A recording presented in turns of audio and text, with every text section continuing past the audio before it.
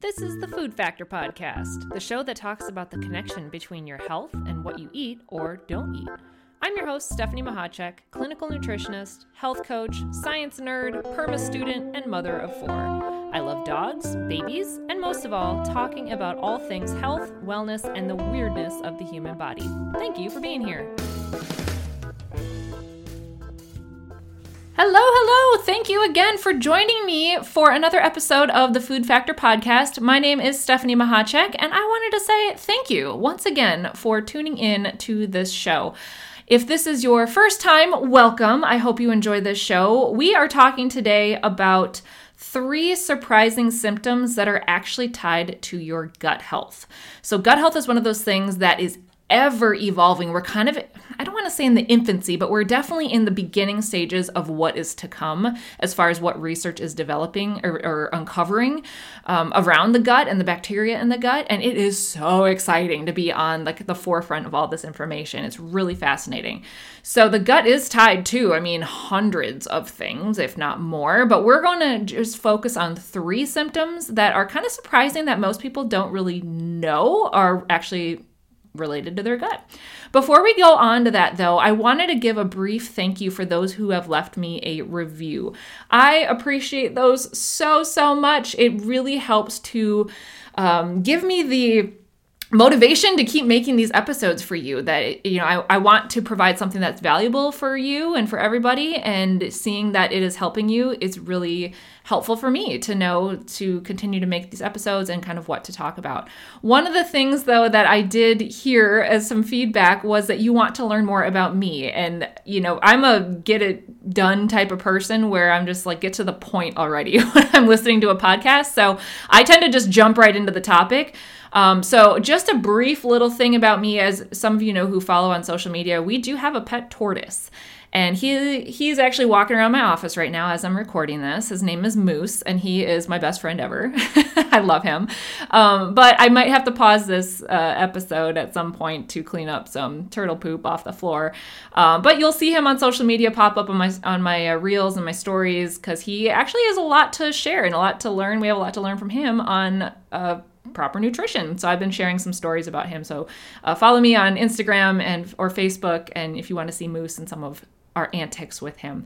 So, all right, let's dive in to this topic of 3 surprising symptoms that are actually tied to your gut health. So briefly, though, just to bring you up to speed, I don't know how much you know about your gut. So I'm going to do a quick little overview of your gut functioning, of kind of what it generally does, and then we're going to dive into these 3 things. So when I like to explain the gut, I kind of think of it in terms of, you guys know those pocket hoses from back in the day where it was as seen on TV? It's like a pocket hose, except it's way bigger. But it's you think of your digestive tract going from top to bottom. It literally goes right through your body, and it's bending and it's flexible, and it's basically a tube that passes completely through your body. So within that tube are trillions of bacteria. Trillions. There's actually more bacterial DNA in your body than there is human DNA. Think about that for a second. We are basically just a walking bag of bacteria. So that's fun to think about. But you have so much bacteria and different things like viruses and fungi and things like that all live in harmony in your gut. So there's a natural balance that happens between the good bacteria and the bad bacteria. Things like E. coli, we have that in our body all the time. We need it in our body. And it kind of gets a bad reputation when we get E. coli outbreaks and infections and stuff like that. But it is in there all the time, and it serves a purpose. But in excess or in the wrong places, it can turn into an infection. So that's just an example. But we have so much bacteria in our body that on average it weighs about 3 to 3.5 pounds. So again, when I was bashing the scales a couple of episodes ago, think about that. Does the scale tell you how much bacteria you have in your body? Yeah, it's 3 pounds, but that's just another thing that weighs something that will show up on the scale. Anyways, so genetic testing has actually been done. All the research and scientists that are working on identifying the different forms of bacteria and everything, Genetic testing has been done on about 1,000 of the microorganisms that are in our gut, and around 200 of them are kind of considered the core of your intestinal microbiome. So that just gives you an idea of the mass quantity of different species and strains that are occurring in our gut. Many more are still yet to be uncovered. And I find it super fascinating that each specific strain or each phyla of bacteria, how they categorize them, all serve a different purpose. So isn't that fun to think about, that there's a wealth of information in our gut that we haven't even learned yet. Anyways, it's so exciting to me. I think it's really cool.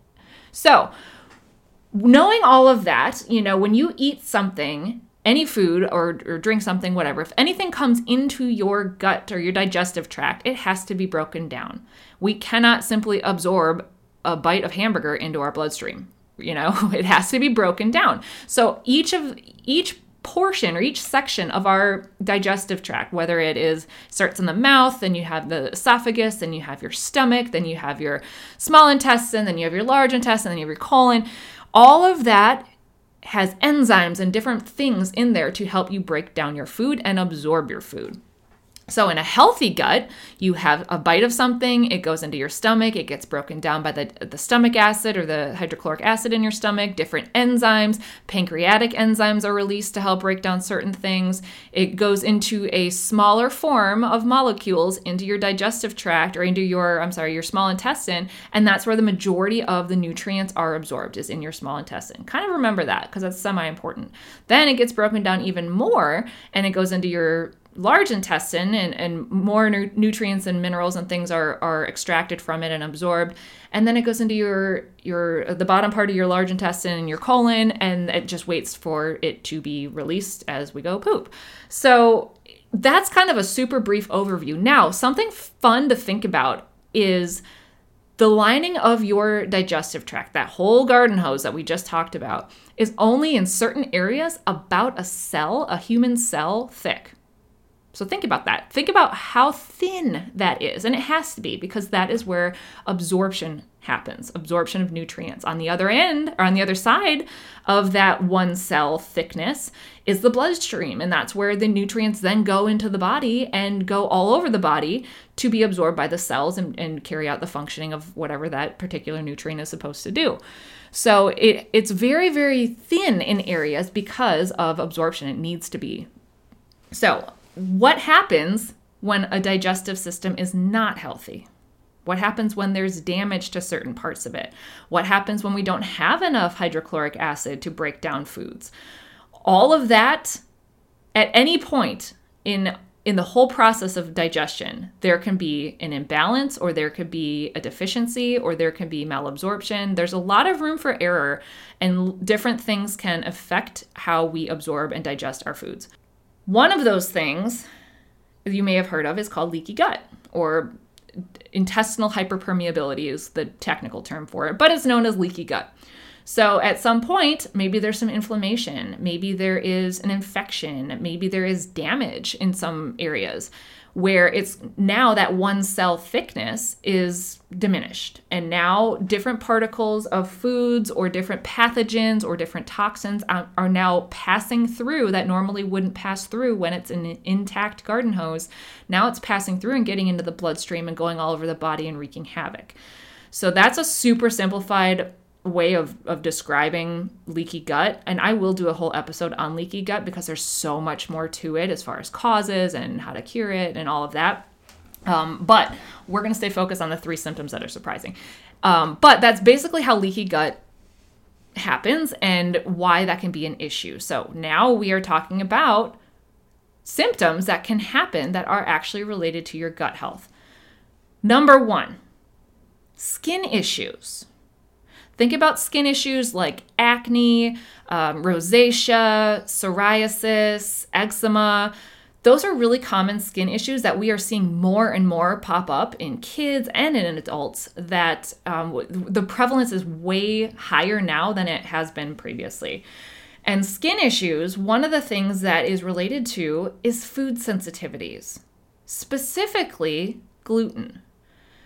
Dairy can also be a big player in this too, but gluten especially. And when I say dairy, I don't mean fermented dairy products, so things like kefir, and I mean like straight up dairy, like highly processed milks and sugary things like chocolate milks and ice creams and things like that, cheese.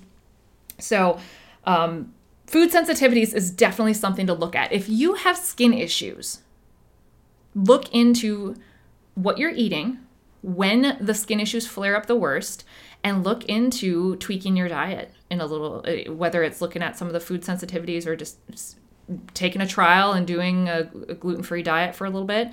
Follow the guidance of a nutrition professional or a medical professional with that. You don't just want to yank something out of your diet willy-nilly, because a lot of times what happens is people could become deficient in other things because they took out one little thing without replacing it properly with something else. So just something to think about there.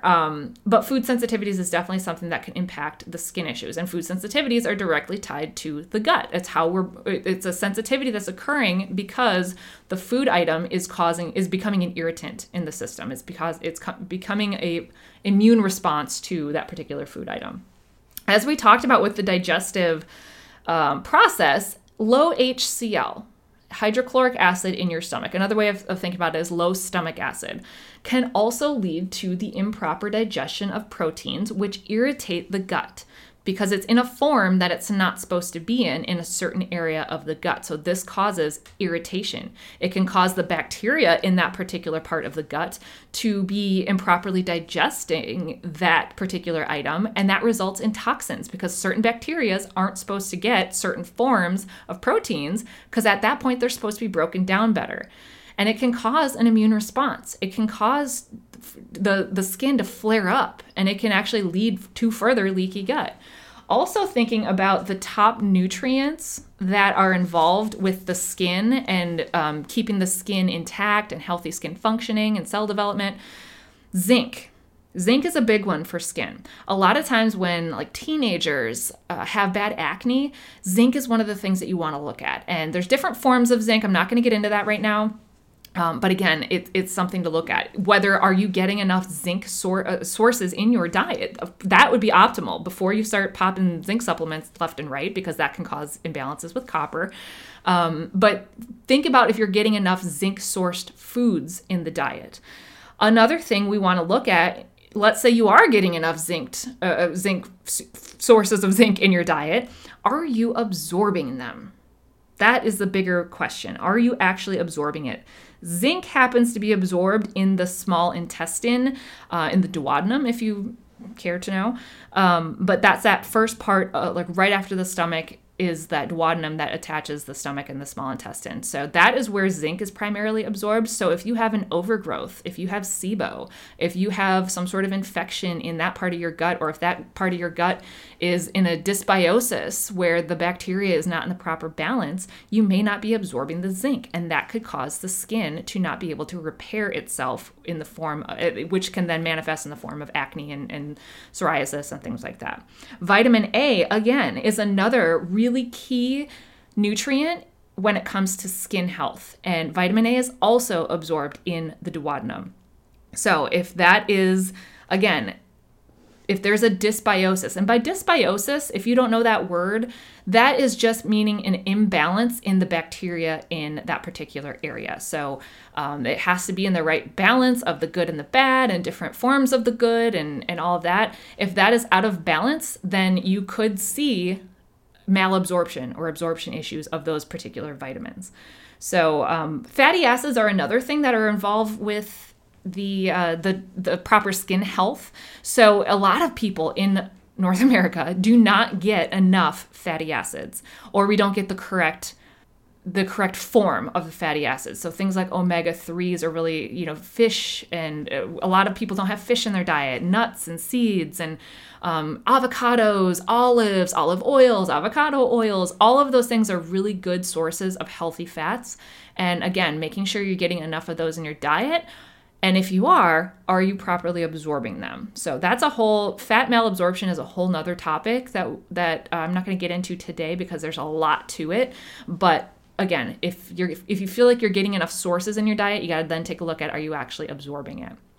So skin issues are a thing that it's commonly thought of. Your skin is like a mirror of what's going on in your gut. So if you're having a lot of acne flare-ups, if you're having a lot of rosacea or psoriasis or eczema issues, look at your gut health. That is very, very important. All right. So number 2, chronic fatigue. Chronic fatigue. You would not think that fatigue has anything to do with your gut a lot of times, but it sure does. 70% of your immune system, around 70%, if not a little more, is in your gut. Think about it. It has to be. It is the first line of defense when you ingest something. So when you take in, say, you bite an apple, let's say there's a virus on that apple. You take that in, your body now, so that virus doesn't take over your whole entire body system, your body has to detect if it's friend or foe right away. So your immune system is directly related to your gut. So what happens though, if you're eating foods that you're sensitive to, or if there is some sort of infection going on in your gut? That's a form of low-grade inflammation. And this is incredibly taxing on your system. It uses up a lot of energy.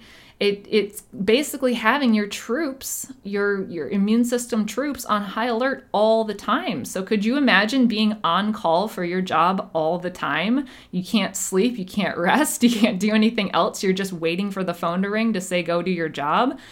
That would be exhausting. So that is incredibly taxing on your system, and that can be a source of chronic fatigue.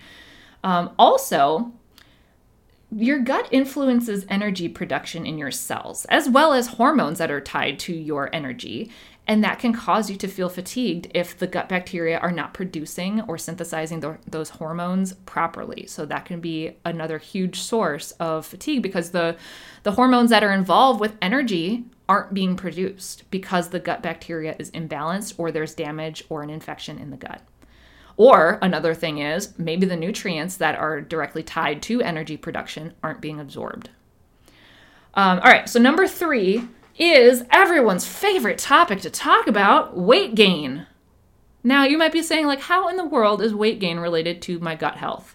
Oh, my friend, it is so related. So much so that I'm putting together an entire program on weight and gut health. Anyways, there's more to come with that. But so when we talk about weight gain, like we've talked about in other episodes, it tends to be tied to a couple of things, one of which is lifestyle. So that's the thing that people tend to try and modify first. So things like your nutrition choices, which of course, that's exactly what we're talking about, getting the proper foods to fuel your bacteria in your gut and balance it out and produce the hormones and do all the things, right?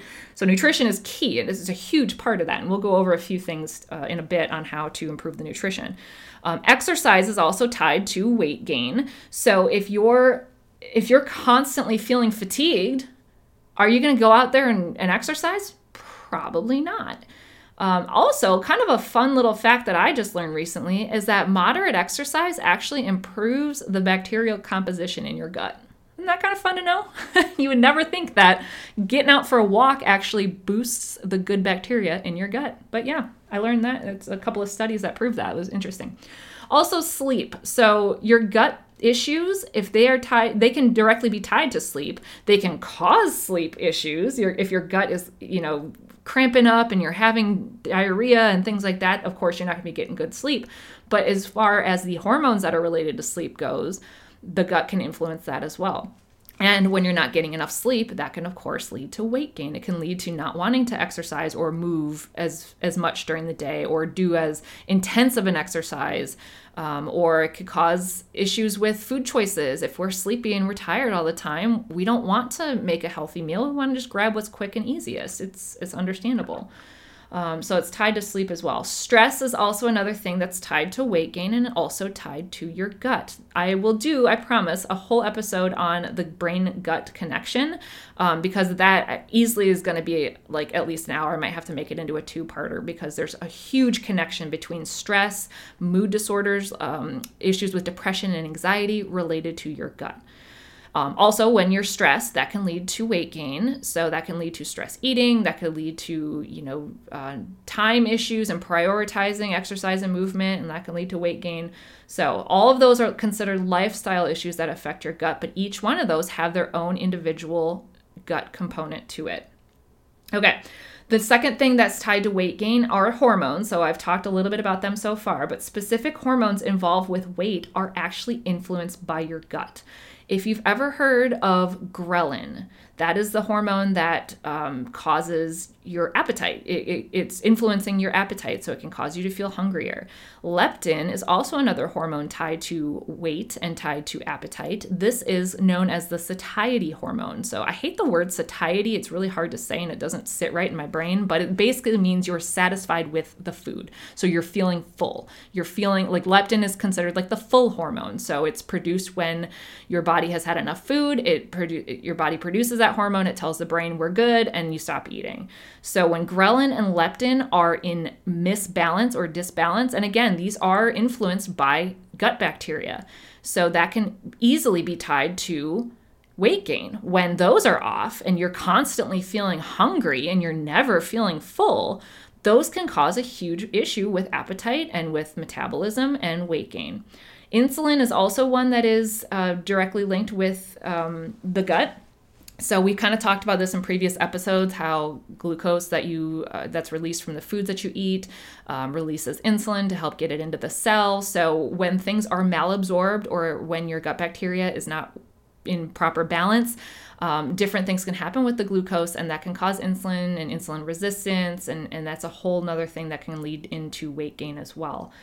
Thyroid hormone is another one. It is also converted in your gut. T4 is converted to the usable T3. It happens in your gut. It happens other places too, but when the conversion is not happening in your gut, it's not getting then to the form that the body can actually use it. And as we know, thyroid, one of its main influencers is the metabolism. So obviously if that is off balance, or if that's not converting right or getting to where it needs to go because of conversion issues, that can lead to weight gain. The third thing that I want to talk about tied to weight gain and the gut is inflammation. So again, we just talked about chronic fatigue, and the source of fatigue is the inflammation. But it makes you, again, not want to move. It makes you generally feel crummy. I've talked a bunch of times about how inflammation in your body shows up on the scale, right? Like we see an inflammation, we weigh ourselves in the morning after a night of eating crappy and drinking a bunch of alcohol and whatever, and we see a 5-pound increase on the scale. That's not 5 pounds of fat. That's 5 pounds of inflammation and body water imbalance issues and all that, because your body's responding to the chemicals and the toxins that you ingested the night before.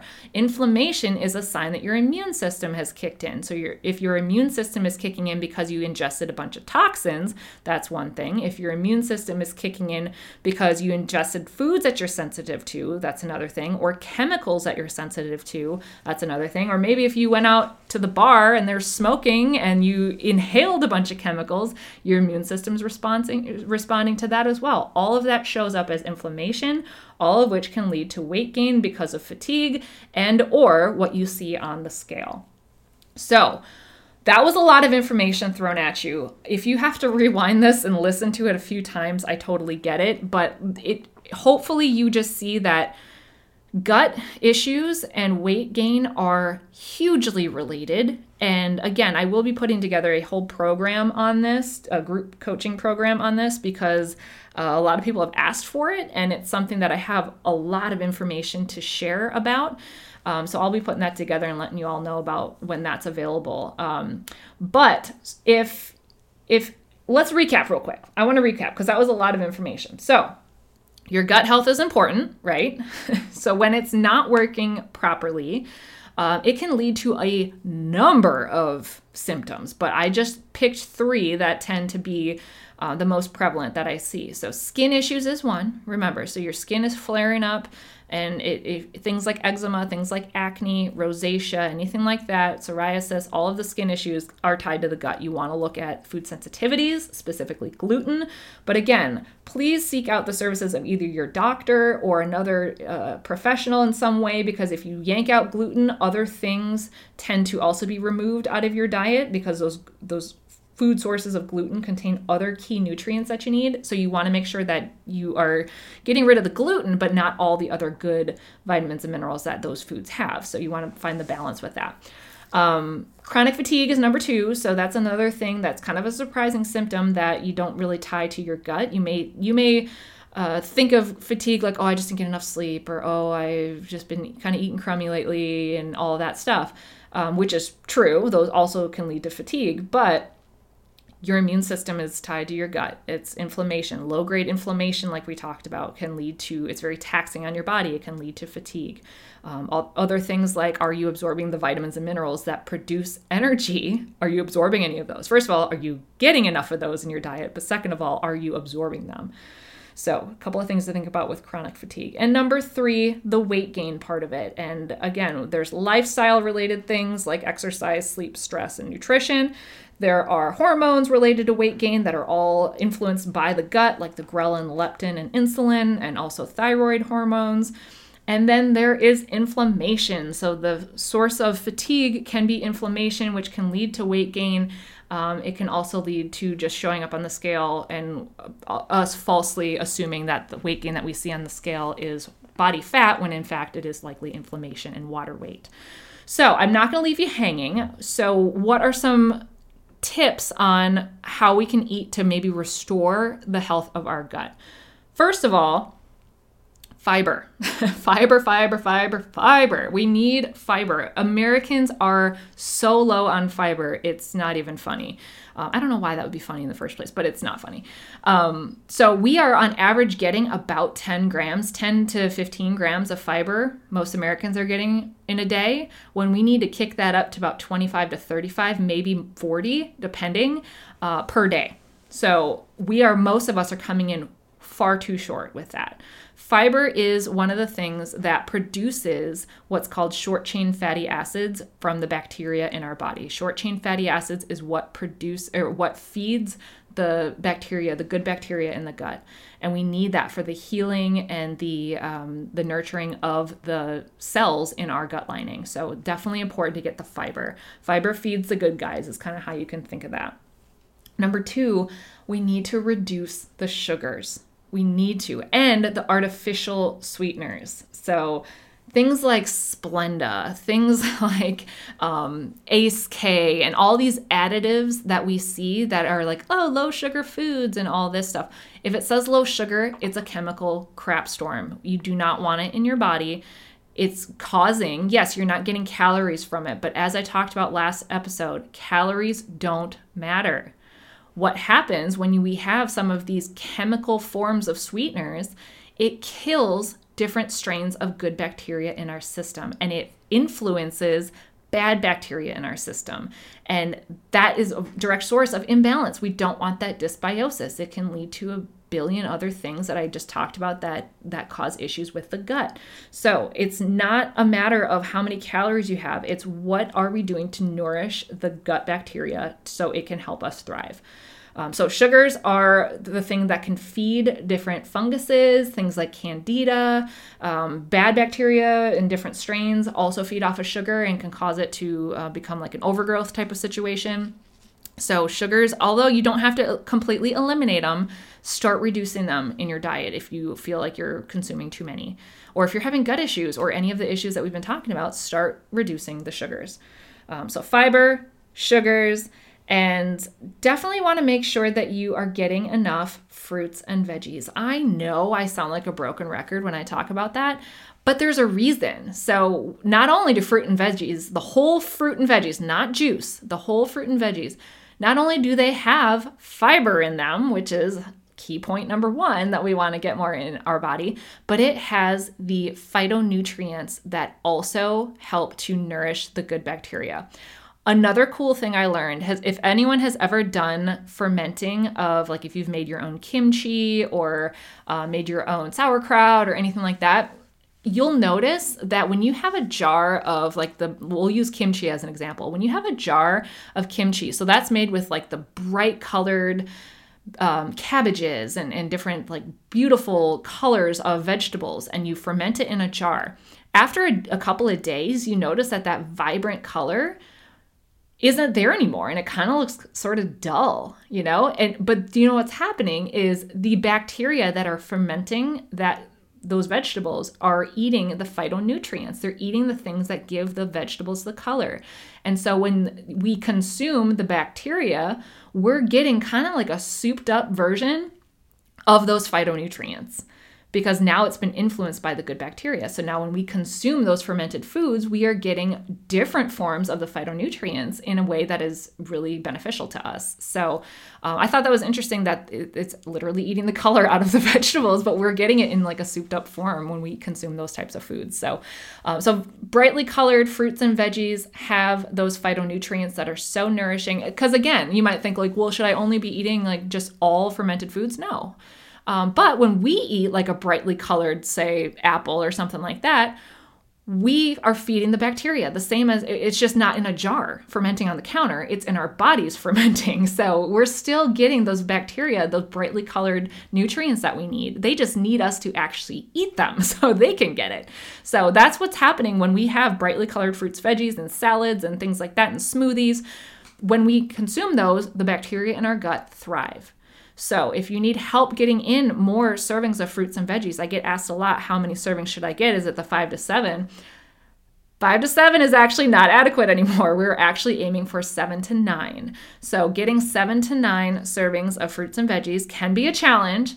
I know it is a challenge, but one of the ways that we can do that is by getting smoothies. So smoothies are a great way, when done properly, to get all the sources of vitamins, minerals, nutrients, all sorts of things in that doesn't take up too much, space in your stomach, and, you don't get too full and all that. So if you need help putting together balanced smoothies, I do have that ultimate smoothie guide. I'll put a link in the show notes. It's also on my website.